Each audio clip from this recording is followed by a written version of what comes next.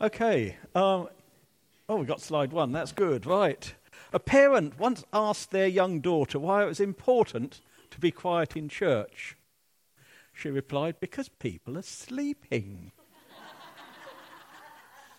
Maybe they weren't sleeping. Maybe they were praying. Maybe. If anyone here is asleep, can you put your hand up, please? I thought Keith would.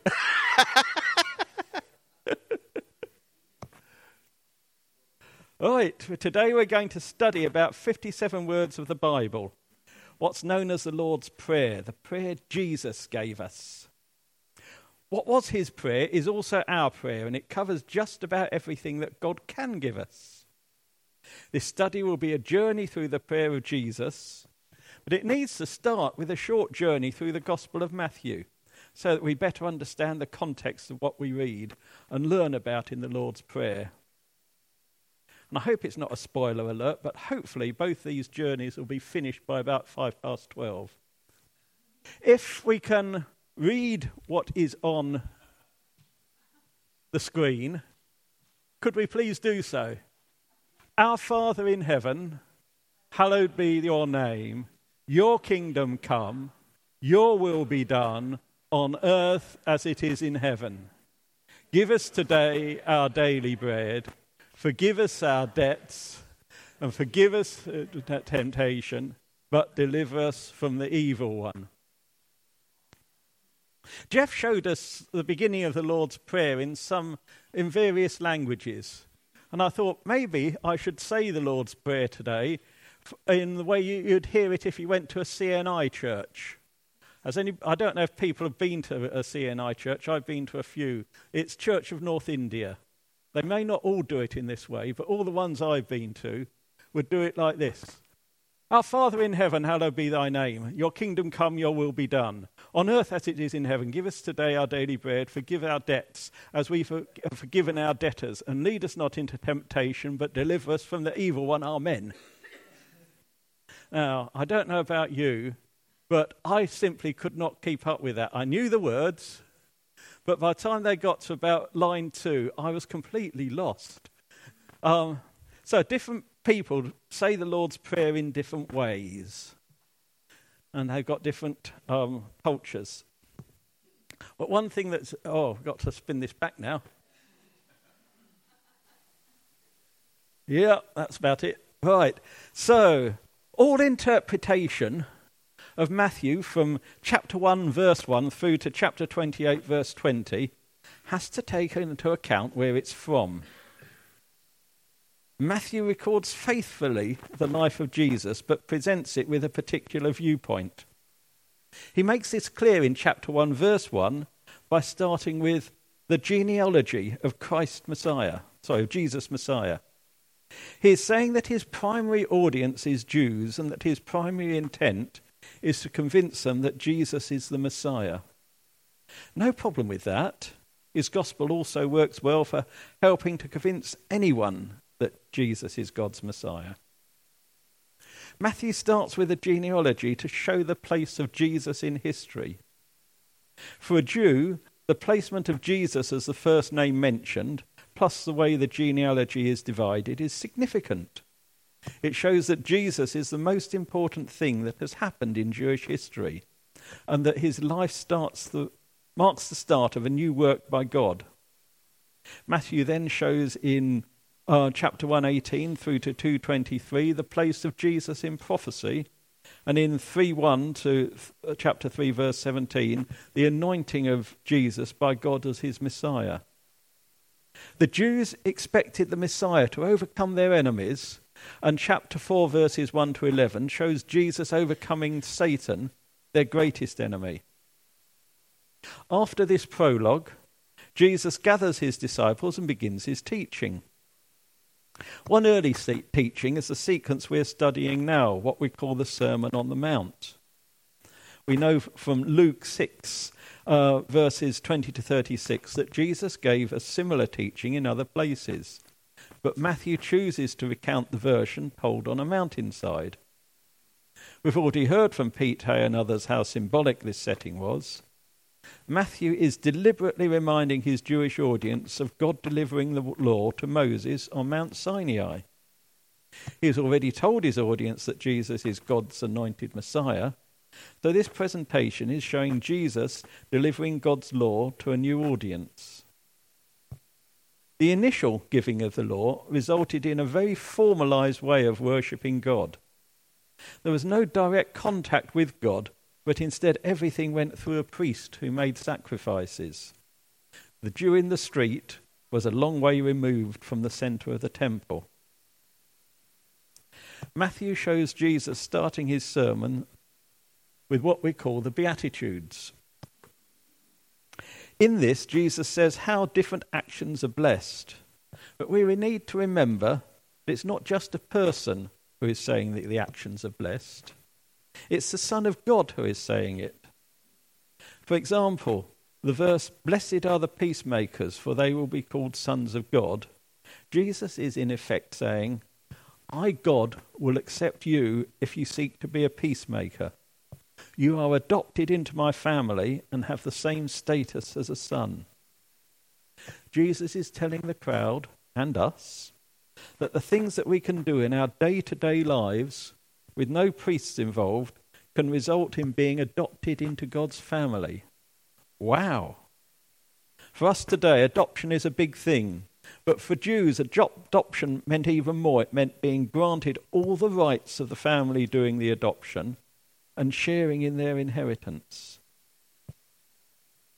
In the Old Testament, after the law was given to Moses in Exodus 20, verses 1 to 26, God explained how his teaching should work out in people's lives in chapters 21 through to 23. And Jesus repeats this pattern, moving on to show how his teaching can work out in people's lives in his own version of Exodus 21 to 23. He gives a series of examples from the law and shows how people should behave when having direct contact with God. A common feature of his teaching is the use of repetition. It shows how people's daily actions can build up their relationship with the God who loves them and is eager to adopt them. The teaching of the Sermon on the Mount applies to us today just as much as it applied in Jesus' original audience. We're also adopted just as fully into God's personal family if we also take those actions.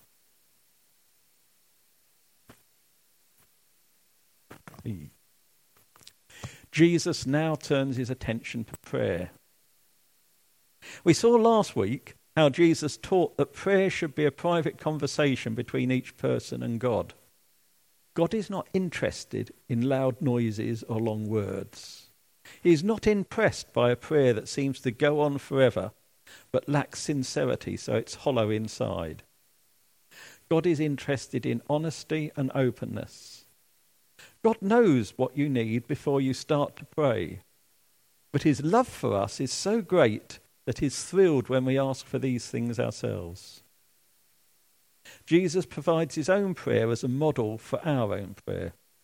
It should not be the only prayer that we use, but it's a good guide for how we should approach God in prayer and what our priorities should be. Jesus gives us 6 subjects in his prayer, sometimes called petitions or pleas, and the sequence of these reflects the priorities of Jesus. The phrase "on earth as it is in heaven" could be added to all 6 pleas, and is an appeal that in all things we should see God's heavenly glory here on earth. The first 3 pleas focus on God, praising his name, his kingdom, and his will. In these, the focus is on the word "your," where we ask God to do things that only God can do. We cannot do any of the things we're asking for, but we can pray that God will complete this part of his work. The last 3 pleas focus on ourselves, begging God to meet our needs by providing sustenance, forgiveness, and deliverance. If we look at the other prayer of Jesus in John 17, we'll also see the same focus on God before looking at anything else. This focus on God gives us our greatest need is to learn and to do the will of God.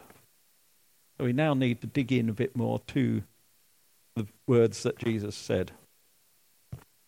Our Father in heaven.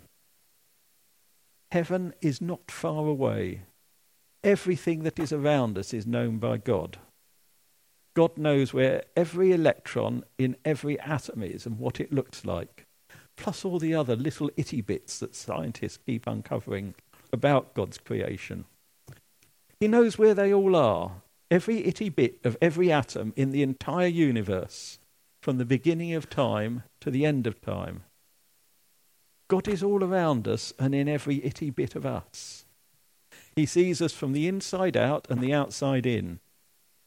In praying to God, we are acknowledging the power of God, as well as praying to his Spirit that forms part of us all. Jesus is also showing that we have direct access to God. In an age where most people prayed Most Holy One or Lord of Hosts, Jesus said that we can call God Daddy. We can talk to God just as easily as we can with whoever we are closest to.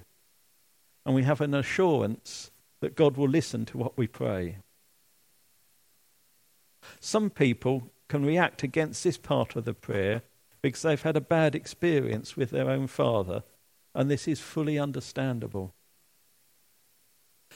One thing I can say is to try and separate the personal bad experience of a father from the healing experience of God, portrayed symbolically as a perfect father.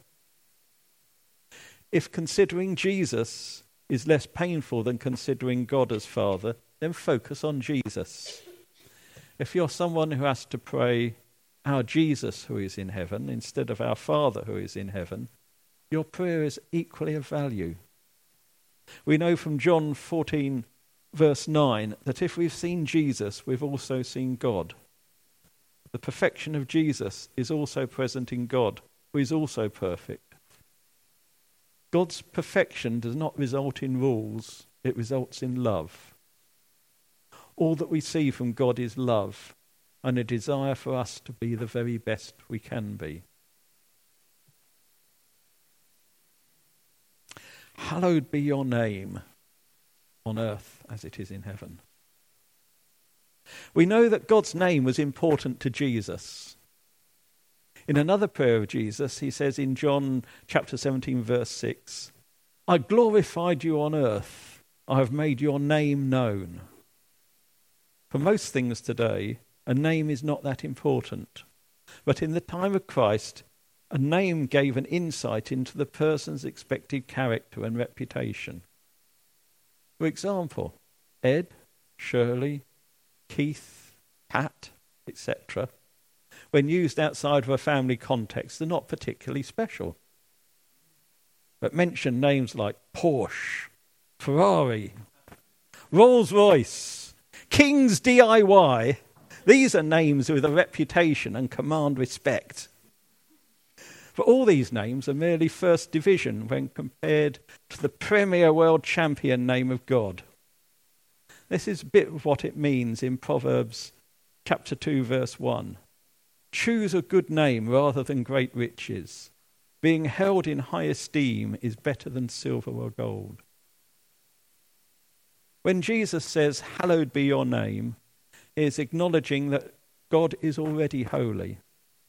He is also saying, may your name and all that you represent be respected and honoured and loved by everyone.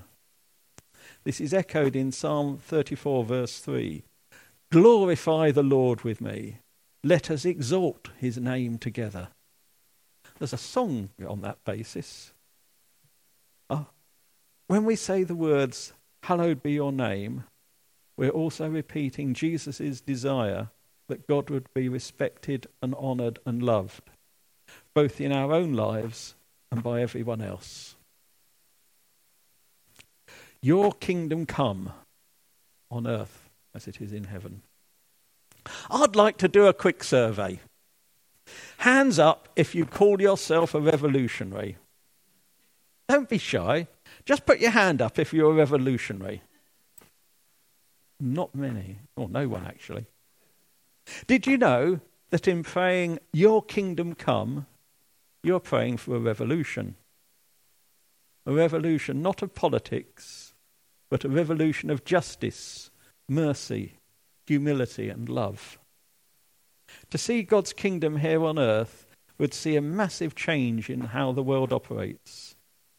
It would be an end to slavery and poverty, an end to rank and privilege, an end to wars, and most of all, an end to sin.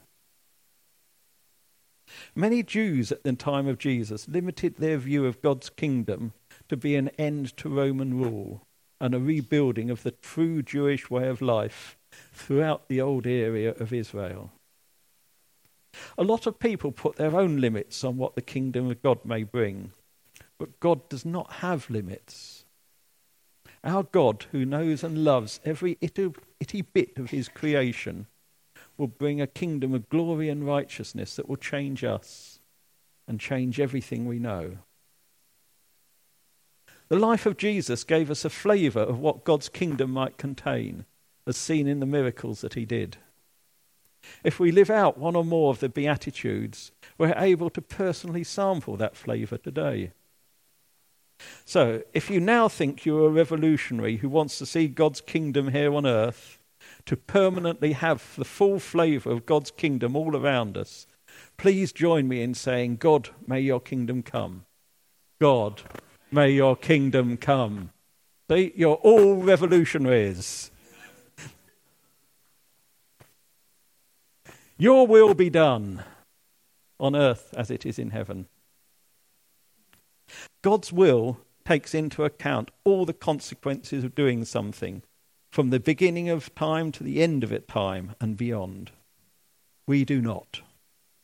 So we often pray for foolish things when what we actually need is something different, simply because we do not see the big picture.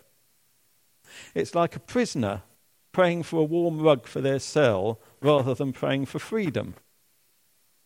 If we seek God's word, then our horizon expands and we're better able to pray for what we need than what we think we want. We should also look at our own attitude when praying that God's will is done. Is it through anger or grief when we would have much preferred something different to have happened?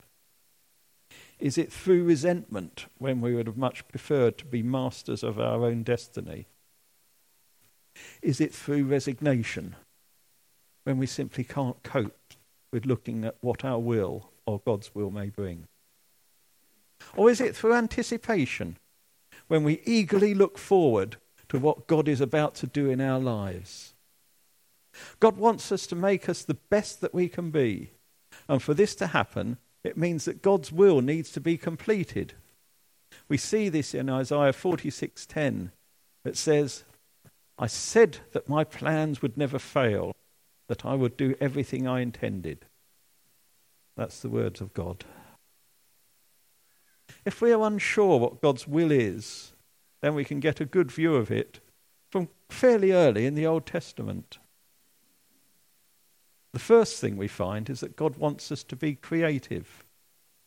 In Genesis chapter 1, verse 28, God tells us to be fruitful, fill the earth and subdue it, so that we can join God in the loving governance of his creation. We can be creative in many ways, through art, through making things, but the primary thing we should be doing in governance with God is treating what we govern with love and respect. The Bible gives us no mandate to pillage what is around us. Soon after God tells us to be fruitful, he says he wants us to be a blessing to others. In Genesis 12, verse 2, God says to Abraham and Sarah, I will bless you and make your name famous, so that you will be a blessing. In Exodus chapter 3, verses 17 to 18, God shows he does not want us to live in bondage to sin and evil, saying, I know all about their sufferings, and so I have come down to rescue them. Above all, it's God's will that we live a life worthy of his kingdom, that we live a life reflecting the virtues given in the Beatitudes, and that we truly know him. As God's will is done in our lives, here on earth as it is already done in heaven, we will become to a blessing to everyone we meet and in all that we do.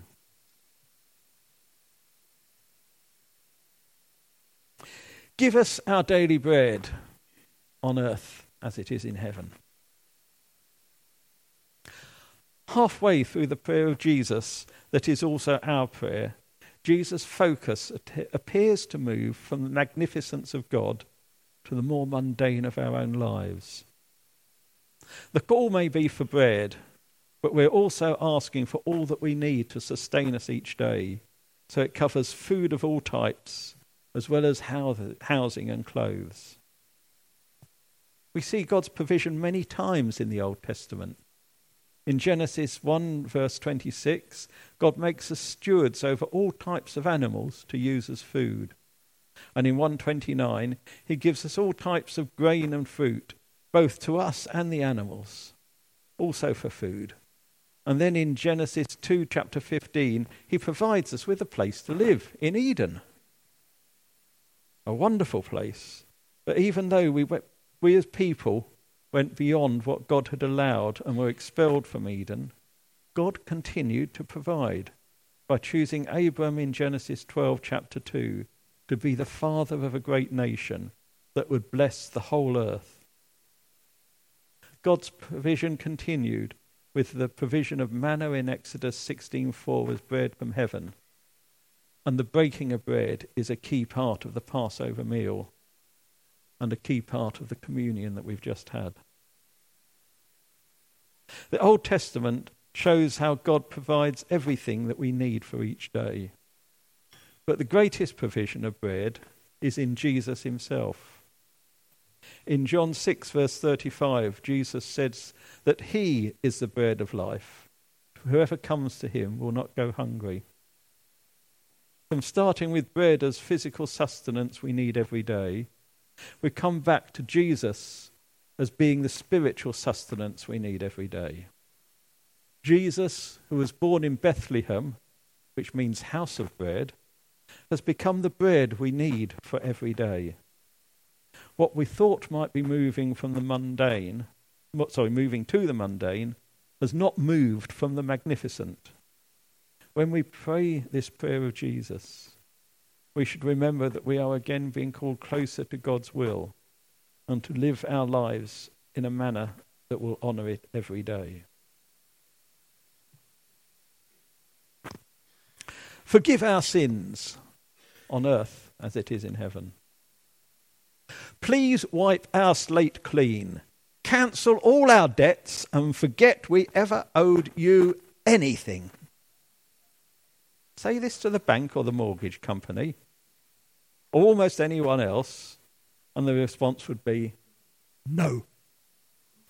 Say it to God, to whom we owe the most, and he will say, yes, but with one proviso. We need to do the same to everyone who owes us anything. Some translations use the word debt or transgression in place of the word sin, and scholars argue which is the most correct. However, the underlying request to God remains much the same. We are asking God to forgive us what we have done wrong in the past. This is perhaps the boldest request of all in the Lord's Prayer. We're being bold not because we deserve to be forgiven. It is because having anything in our lives that separates us from God also prevents us from getting spiritually close to him, and it prevents his love from reaching us. Forgiveness is not an option for God. It has to be done in order that his will for us is done and for his kingdom to come into our lives. It was so important that this topic, forgiveness, is the only plea from the prayer that Jesus repeats after it in Matthew chapter 6 verses 14 to 15. If we want to be close to God, he has to forgive us, and we need to forgive all others. Some things will be easy to forgive. But sometimes the hurt will be so deep that forgiveness is incredibly hard. God can help us give forgiveness in even the hardest places. Many people here will have read how Corrie ten Boom found God gave her the ability to forgive the Nazi SS guard who imprisoned her and helped cause the death of her sister. Keeping anger locked in your mind and not releasing it as forgiveness is like having a squatter in your brain. Anger can keep you angry. It will always be hurting you and always be a barrier stopping you getting closer to God. It can take time, but God can help make the anger homeless by releasing it into forgiveness. Forgiving others helps set us free of the chains that bind us to the things we don't need and allow us to live out more of the Beatitudes in our own lives. This forgiveness, this mercy from God, is not something we can take and then continue in a life of deliberate sin. Continued sin means we hold on to the chains. Continued sin keeps things between us and God and prevents his mercy and love fully reaching us. Forgiveness allows God's mercy and love to flood through into our lives. Stop us being tempted on heaven as it is on earth. You know that if the swamp was drained, there would be no alligators. But you're so busy fighting the alligators, there's no time left to drain the swamp. The previous part of the Lord's Prayer asked God to keep the alligators away. And this final part of the prayer asked God to drain the swamp. For people like me, who can resist anything except temptation, asking God to remove temptation is particularly important. Temptation is not just a passive thing, such as coming across a packet of biscuits and leaving just an empty wrapper. The temptation we're asking God to stop is also an active thing run by Satan, who would carpet the floor with packets of biscuits if he thought it would tempt us more. That's why Jesus also says, "Keep us from the evil one." Our plea in asking God to stop us being tempted is not a plea to stop all the things that we find difficult when learning to follow God's will in our lives. The Bible tells us that learning God's will is like a process of refinement. God will lead us into new situations, some of which we would not want to choose. My first wife, Julia, died of cancer. That was not a situation that I think either of us would have wanted to choose. But it has helped me grow in many ways. Yes, some of the situations that God leads us to, we would not want to choose, but we need to experience them if we are to grow closer to God.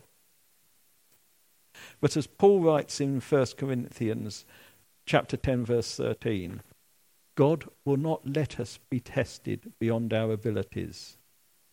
He will always provide a path that helps us grow closer to him.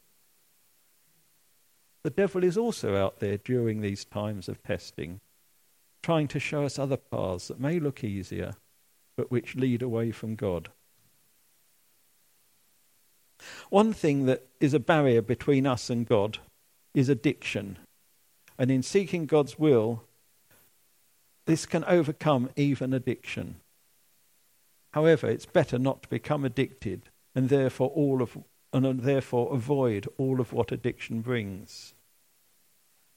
An important thing to remember is that anything that causes some sort of response in us when it happens can become addictive. Pornography is designed to give a feeling of pleasure, and likewise with gambling, narcotics, and online abuse.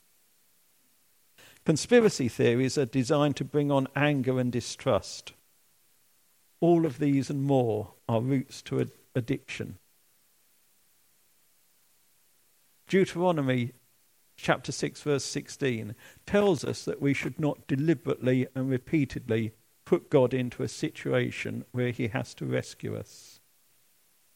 God knows the depths of our heart and what outcome we really want. Repeatedly looking for addiction is an indication that we may really want to be addicted. God does want us to find things that give pleasure. But as 1 Corinthians chapter 10, verse 31 says, whatever you do, do it all for the glory of God. Therefore, actively seek to avoid those things that do not bring glory to God.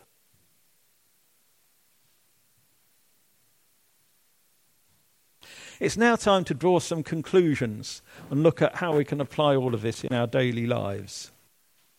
The prayer Jesus gives us to be our own prayer is short but profound. We ask that God would ensure that his name is honoured, his kingdom would arrive, and that his will would be done everywhere.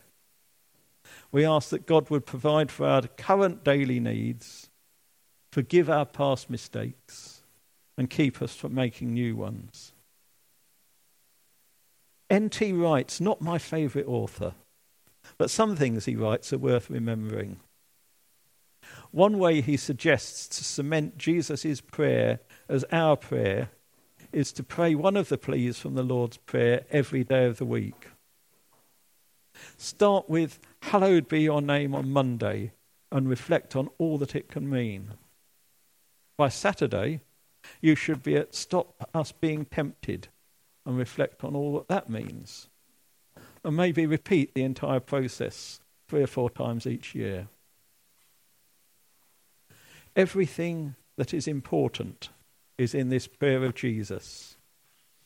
By making his prayer our prayer, we're moving from a life corrupted by Satan to a life delivered spotless to God. Amen.